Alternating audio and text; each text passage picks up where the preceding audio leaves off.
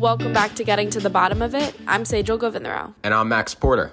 So, as we know, GW students are pretty in tune with DC politics by nature, and the first week of January was basically our version of reality TV. We're referring to the speaker election where Kevin McCarthy, a Republican representing California's 20th district and the outgoing minority leader, faced a week-long battle for the speaker's gavel. And after 5 days of painstaking negotiations with his party's hardliners, he won his speakership on not the first, not the second, but the 15th vote.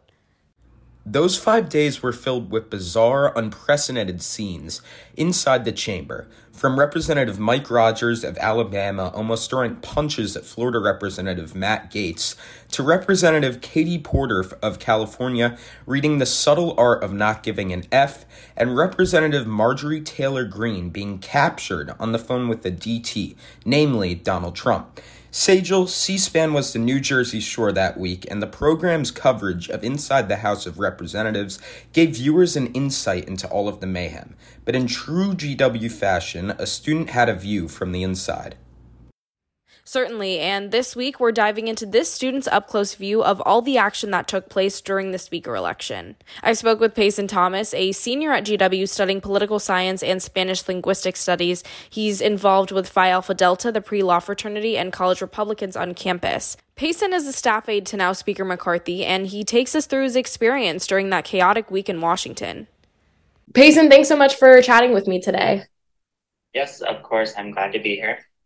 So you just finished an internship with McCarthy's office this past fall and started as a staff aide this past December, and you're staying on full-time after you graduate. So can you walk us through your regular responsibilities as a staff aide for Speaker McCarthy? As a staff aide now, I've gotten a more elevated role in assisting staff members on various things that they may need help with, whether that's anything operational related or any sort of, day-to-day duties. I've also gotten to be obviously a more elevated member of the team as well. So I've gotten to stay longer and witness things that the typical intern wouldn't get to. So it's been a great experience so far. And you were on the Hill every day of the speaker election. What responsibilities did you take on for the office during that time? So throughout the week, a lot of what I got to do was set up things for a lot of the key negotiators and make sure that they had anything they needed. So specifically, I can recount doing things for Representative Patrick McHenry, as well as Representative Graves, who were really crucial in those negotiations. So I was in and out of, conference rooms, as well as the speaker's office whenever I was setting up things, or whenever our member services team would grab me to come fulfill any sort of request that they had, whether that was any printing jobs or anything from their personal staff. So like I said, if I had to say that I witnessed anything, it would just be that I went in whenever they had meetings and stuff and just got to see that firsthand. What was it like seeing those negotiations play out firsthand? It was really fascinating. So I began my time working in Congress in the second session of the 116th Congress, and I worked throughout the 117th Congress. So being under former Speaker Pelosi's administration, and obviously working for Republican members at the time, I didn't get to see firsthand a lot of the politics that played into everything, given that we were in the minority in both of those Congresses. So it was very interesting just to see our democracy at work within those negotiations over the rules package, as well as anything related to the speaker vote. And it was a great experience getting to see them all talk and see our conference truly express their feelings, do work on behalf of their constituents, and work together to create a rules package, as well as come to the conclusion of that speaker vote unified as conference. As for the McCarthy office itself, what was the energy like in the room throughout the week, and was there a particular time you felt the energy shift as he got closer to speakership? Say throughout the entirety of the vote, vibes in the office were always great. Whenever it started on Tuesday, we thought that everything was good with the rules package, and that the negotiations that we had come to there were going to make the process a little bit easier than it was. However, even though it wasn't how we had thought it was going to be on Tuesday, it definitely allowed for our conference to talk a little bit more about what each member wanted and bring everyone to the table and have a voice at that table. So with that being said, I would never say that vibes were bad. They were always good, and we had always, thought that Speaker McCarthy was going to get elected. It was just a matter of when and, how those negotiations were going to go.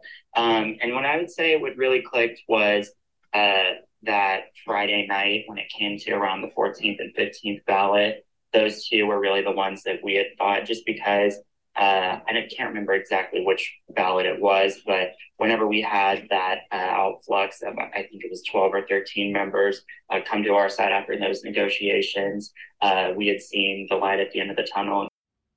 How would you describe the sentiment and the energy right after he won? It was very high. It was a great moment to be there that very, very early Saturday morning. I remember I was sitting up in the gallery when it happened. I was there throughout the 14th and the 15th, and I could just feel my eyes closing whenever they offered the motion to adjourn, because I thought we were going to go through this for a second week. But after we had gotten sort of through the 15th and we got to Rep. Boebert and Gates and Crane, and they had all voted present, as well as Biggs, that's when we kind of knew that it was going to be over that night. And I could just feel like instantly awake at that point. It was party time from that time forward. So it was just a very joyous time, and I was very grateful to experience it. I can imagine the energy was very high. And going back to the moments leading up to it, can you paint a picture of what the environment was like on the Hill that week? It was definitely very chaotic compared to any other week that I've worked on the Hill. But I guess from my own perspective, I would say that it was more democracy at work than I've also ever seen either. Like I mentioned, working in the 117th Congress, this sort of widespread negotiations and conference-wide group talk, I would say, isn't something that I had seen for myself, at least under Speaker Pelosi's leadership. And so it was definitely something different than what I've seen before. And I also think it's definitely something that the American people haven't seen before. And that's why it was so, groundbreaking. And that's why you saw C-SPAN ratings go through the roof, and eventually Congress on primetime television at bars and restaurants around the country, because it isn't something that people have seen in a while. And so what I would say is that the portrayal on television was very similar to how it was in person. It was very chaotic and very, like you said, there were just lots of late nights. I know you just mentioned C-SPAN, but how are your friends and family reacting to everything as they saw it unfold on TV, and were they texting you throughout the week? Oh, yes. So my phone was blowing up that week just because all my friends, as well as a lot of people that I go to school with, or I guess we go to school with, knew I worked for Speaker McCarthy and kind of saw the ins and outs of everything. So whether it was my family, friends, as well as colleagues at school, I just get lots of messages that are just like, oh, is it going to be okay? Like, is he going to win? Just stuff like that. And I was able to provide like a reassuring inside message of how the vibes were and what things were looking like. So yeah, lots of messages. Well, Payson, thanks so much for talking with me today. Thank you. McCarthy laid out his wide range of priorities as Speaker in his inaugural address and promised to fight inflation, cut back spending, reduce crime, strengthen border security, and hold big tech accountable. It's pretty cool that GW students have this type of access to such immersive congressional internships and get to witness historic events as they unfold. Hopefully Payson had some popcorn. I know they had pizza. All right, we'll see you next week.